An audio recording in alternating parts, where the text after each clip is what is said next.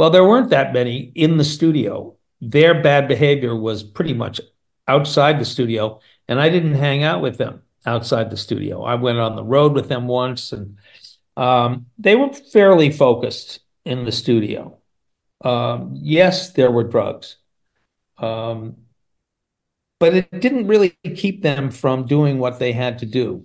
You mentioned the books. There's fiction in those books, Yeah, and okay. there's a general tendency for acts that have big hit records to run down their producers 2 decades later because in my case, I had a lot of gold and platinum records, and I think they were afraid that people would naturally assume that I had something to do with the success of their record, Right.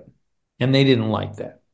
So, So there they are loved you certain, while you were making the records. They loved you while you were making it, but then they didn't love you afterwards. then you cease to exist. Right. And you mentioned Bob Rock. I did those 3 albums with Motley Crue over like 5 years. Um, they became huge, and then it's okay that they went to another producer. We expect that. Um, but when they had their record release party for Dr. Feelgood, they held it about 5 miles from my house and didn't invite me. Really, eh? That's Yeah, pretty that's special not nice. because if you can't do anything for me this week, Right. I'm not interested in you helping don't you out. I get it. exist. Yeah. Yeah, that was the kind of the LA insincerity thing, but it was also kind of a music biz thing. It Right. Right.